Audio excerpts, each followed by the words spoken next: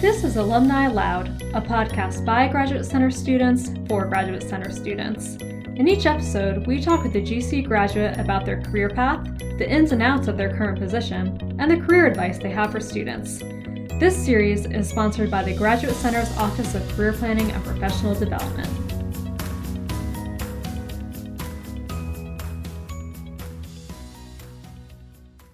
I'm Misty Crooks, a PhD candidate in anthropology at the Graduate Center and a fellow in the Office of Career Planning and Professional Development. In this episode of Alumni Aloud, I interview Chris Aretinas, who graduated from our program in mathematics and is now a quantitative developer at BP. He talks to us about translating your graduate school research skills into industry success and how to develop a successful career in the world of data. Chris, thanks for joining us today. I'd like to start out with a couple of general questions. So you currently work for BP as a quantitative developer. Can you speak a bit about your organization and how your role fits in there? Sure. BP, as you probably know, is an energy company. They have a lot of different business units. The particular business unit that I'm in is their trading organization. Their trading organization, you should kind of think of it like a hedge fund or some other kind of trading firm that takes speculative risk to hopefully try and make money. And we are a pretty large component of the broader BP organization, but my group is specifically about trading. That's what my unit is. I am a quantitative developer, and what that means is I'm the guy who's helping to do research and coding up quantitative-based trading strategies. That means we use various statistical tools and algorithms to decide how, what, and when we trade. And then we need to understand if this is a good idea or a bad idea. So we need to build lots of tools to analyze those various approaches. In a nutshell, that's kind of what I'm doing inside of the broader organization. Okay, great. And you've actually held a variety of types of roles in your career. So you've been a data scientist, a research engineer, and now your current role. Can you tell us a bit about your journey from graduate school to getting your current position? Sure. I was in the math program at the Graduate Center. As I was approaching the end of writing up my thesis and getting ready to defend, I was looking at the job market, and it's very difficult to get the kind of postdocs that I wanted to get at the end of my kind of academic journey. I would have had to move to other states or other countries to get postdoc. And I was in a serious relationship at the time with the person who's now my wife. And so she was still in school. So I didn't really want to just have to go across the country to obtain a position. So I started thinking, okay, what are some jobs I can get in New York City or near New York City with my kind of background? And data scientist was something I had read a lot about in blogs and, just generally heard about lots of other mathematicians, statisticians doing. So I looked into it and I, brushed up on my programming skills. I've done some programming as part of my graduate research as well. So, I wasn't starting from scratch, but I brushed up on that. I brushed up on statistics, which wasn't really part of my PhD. My PhD was in hyperbolic geometry, very little statistics involved there.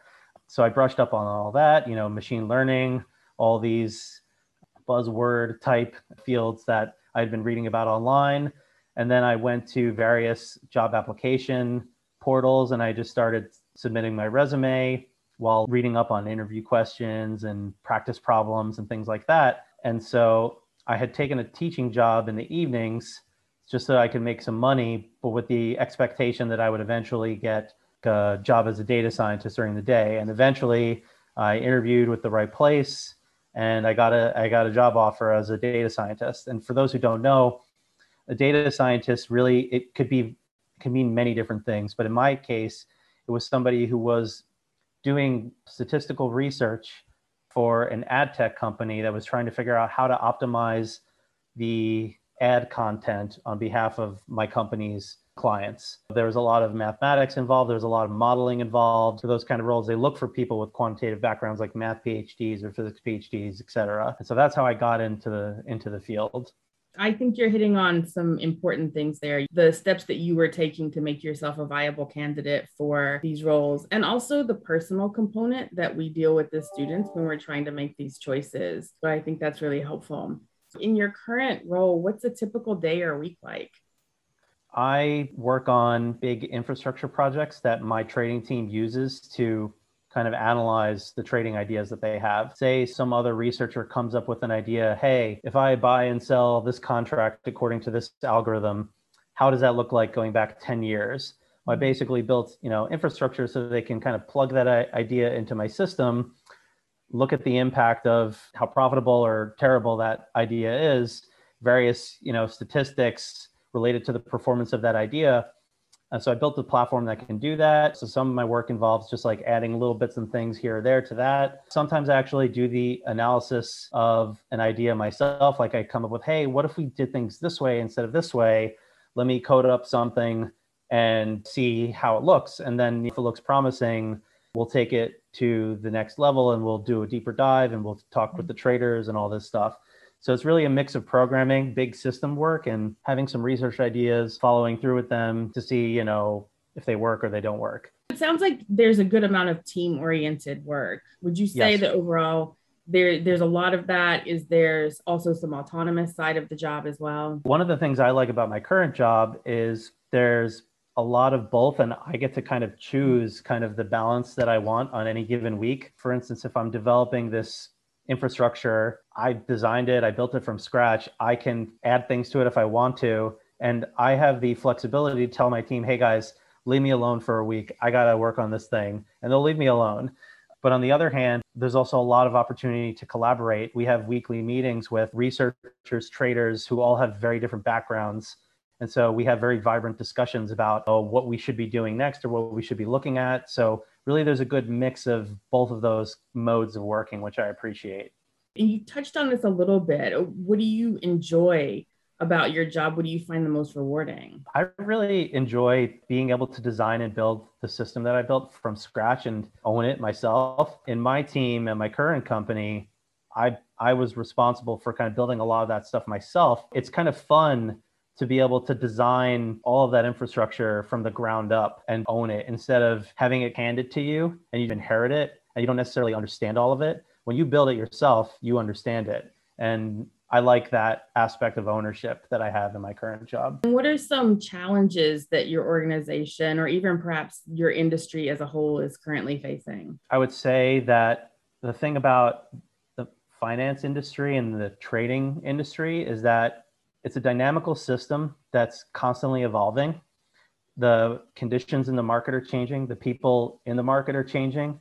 So it's never going to reach a state where it just kind of like stabilizes and becomes fixed. It's always going to be in flux because there's a human component and the global economy plays into every aspect of the markets. So it's never going to be a dull time when you're working financial markets. So that's very interesting as well. So it provides challenge, but also opportunity because things are constantly changing. If you don't change, someone else is going to come in and eat your lunch. So it's an interesting field that's always changing and very dynamic. And it sounds like then that pushes people in that industry to be constantly learning as well. Yes, and that's another thing that I really enjoy about not just this line of work. As a data scientist, it was the same thing. You always need to keep up with the latest trends in research, the latest advances in machine learning or cloud computing to figure out how are the ways I can apply those ideas to the problems I encounter at work. So yeah, I'm always learning, whether it be about markets or technology or just kind of more abstract things like about system design. Like I enjoy the aspect of always learning. If you were going to give some advice to people looking to go into that field, what would you say are the keys to success? I would say for anybody, say coming from a quantitative background, to enter into space of data science or financial research, you need to know how to program. That would be the single most important advice I would give to anybody thinking about the field, because pretty much there's nobody these days who's a researcher who doesn't also know how to code, at least basic stuff. You should pick a simple language like Python or maybe R or something like that and just learn the basics, learn how to ask questions, learn how to answer questions using those languages, because in any job that you take on these days, you're going to be coding up somewhere. So that's a very important skill to develop going into the job market. And you talked a bit about what your job search looked like. I wonder if you can give students advice about specifically interviewing, how you translate yourself for employers. One of the things that I did to help motivate me and also to just learn new things was I would come up with like projects that I thought were genuinely interesting that would force me to learn how to do something I didn't know how to do. Like I figured out how to scrape data from the MTA's website and make these visualizations that I put on my website. And I learned a ton doing it. Like looking back now that I have some professional experience, like, oh, that was so stupid. Why did I do it that way? But like just the exercise of trying something new and having an artifact that you could show an employer as a result of that was a very valuable experience. And I tried to repeat that several times as I was kind of building out my resume and building out my experience. And I think having these projects in like a portfolio to point to can be very helpful for pitching yourself to an employer. Say, hey, I didn't know anything about this, but I taught myself and I was able to do X, Y, Z. I'll do the same for you. Even though I might not come in knowing everything there is to know about online advertising or natural gas futures markets or whatever, if you can demonstrate to these people that you're a good learner and you can build things with your knowledge, then that's a great way to pitch yourself. Yeah, that's really interesting. And related to that, is there any advice you could give current students about networking? Yes. So another thing that I would recommend is when I was at the Graduate Center, people from different industries, I remember two that I went to that were people from the finance world, just came in and gave like an hour-long talk to whoever was interested about what it's like in the field, what are the skills that they look for. And I tried to go to a few of those. I would also look on, I think maybe it was meetup.com or some other website where you could see like, oh, there's some free networking event happening at Bloomberg. The way these events usually work is there's some period of time of just socialization. Then you listen to a bunch of presentations and there's another hour of socialization. And I would just, I'd have my little cheap business card that I printed out with my email on it. And I would just talk to people. And if they seemed like they were working on something interesting that might be aligned with what I was looking to do, I'd give them my business card. I don't think I ended up getting anything from that, but that's the kind of mindset that is good to have, I think, to get your name out there. Like, because with a lot of these kind of online job submission portals, you're a few kilobytes of data, like there's nothing that necessarily makes you stand out. But if you actually hand your business card to somebody who knows somebody in the recruiting department, then that's like a way you can potentially get in the door. And getting in the door to an interview at any of these places is half the battle, at least, maybe more. That's definitely something I recommend, is going to these networking events and having some way of giving them like a business card or have a website you can point them to with your contact information on or something like that. Lots of different companies host various meetup events all the time. Find one that's interesting to you. If you can register to it, just go there, meet people. It might lead to an interview opportunity. It might not, but at the very least, you'll increase your network size, which is a good thing.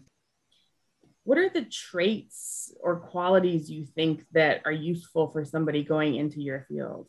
Definitely a quantitative mindset.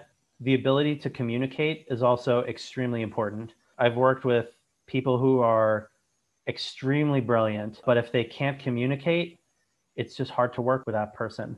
So ability to communicate, which is something that we learn as GC students because of all the teaching we do, is I think very important. Quantitative mindset. And if you can solve problems independently without having your hand held the whole time, I think that's also good. And I think that's also one of the things you learn as part of a, say, PhD program, where you need to kind of take ownership of your own research and see it through. So I think those characteristics serve you well in this kind of field. What do you mean by quantitative mindset? I'll give you an example from like kind of my typical workday. A trader comes to me. He is not a statistician. He's not a computer scientist, but he knows how the markets work. and he has an idea to explain to you. Is there some way we could turn XYZ into a profitable trading strategy? Now, you as a quantitative researcher or quantitative developer need to understand, okay, how do I translate this problem expressed to me at a very high level from a human who doesn't know about for loops in Python or whatever? Like, how do I translate that problem expressed to me into the language of math and a computer so that I can code it up and then evaluate it very rigorously? And being able to do that translation from business level problem to mathematical or computational implementation is kind of what I mean. Being able to do that translation seamlessly. At the same time, you also have to be able to communicate what a bit of code is doing to a trader, because they're not going to accept your word for it that, oh yeah, here's a black box. It's going to make you $1 million, I promise. They're just going to say no. Like, you have to explain what it's doing, and you have to be able to explain it and answer questions about it and these other things. So communication, both understanding and communicating to others is also very important. Yeah. Yeah. And it sounds like also being able to get people on board with your ideas and what you're doing. Yeah. Like that's something that you learn in the business community that you don't learn in grad school. Is like, you understand that there's no escaping some amount of politics and like maneuvering that you have to do to get people to agree with your point of view. When you're a researcher, you're not necessarily too worried about those things. You have a problem, you have a theorem to prove, or you have some problem to solve. Enough people are interested in it, you go prove it. In the business world, like, you have an idea that you want to take into your product or turn into a trading idea, and you have to sell it, and you have to get all the different people who are stakeholders to buy into it. And so you have to be a bit of a salesperson sometimes. And so, yeah, that's definitely also part of just any kind of professional environment, is you have to know how to sell your ideas to the right people. In thinking about the future of the field of data science, quantitative development roles, what do you think that looks like? Where do you see that field going? I think the demand for that kind of person will only grow. The world is becoming increasingly automated. The availability of data is constantly growing exponentially. The amount of data that was publicly scrapable 20 years ago compared to today is astronomically different. And so the world needs people who can understand this data, ingest it, understand it, and produce meaningful insights. And this applies across every single industry. That has nothing to do with finance or ad tech. It's every industry has large volumes of data that they're trying to understand. So people who have the kind of technical knowledge and ability to manipulate that data and understand it, and then communicate that understanding, are going to be more and more valuable. Thinking about how current students can work towards this career path, are there professional skills you would recommend people develop? Definitely start learning basic programming language if you haven't already, if you don't know one. I recommend Python just because it has a relatively low barrier to entry. And generally, if you can code in Python, companies won't, like, you don't need to know C++, a very low level language, to get a job at the kinds of places that I've been talking about. If you know Python and can do a decent amount of data analysis with Python, that'll get you pretty far in terms of the minimum skill set required to be able to get an interview and start to make inroads with these companies. And now, in order to do that, if you don't have the experience already, I know some people have done boot camps. There are these boot camp programs where, say, after you finish your program, you'll go to one of these boot camps for, say, 2-3 months or however long it may be.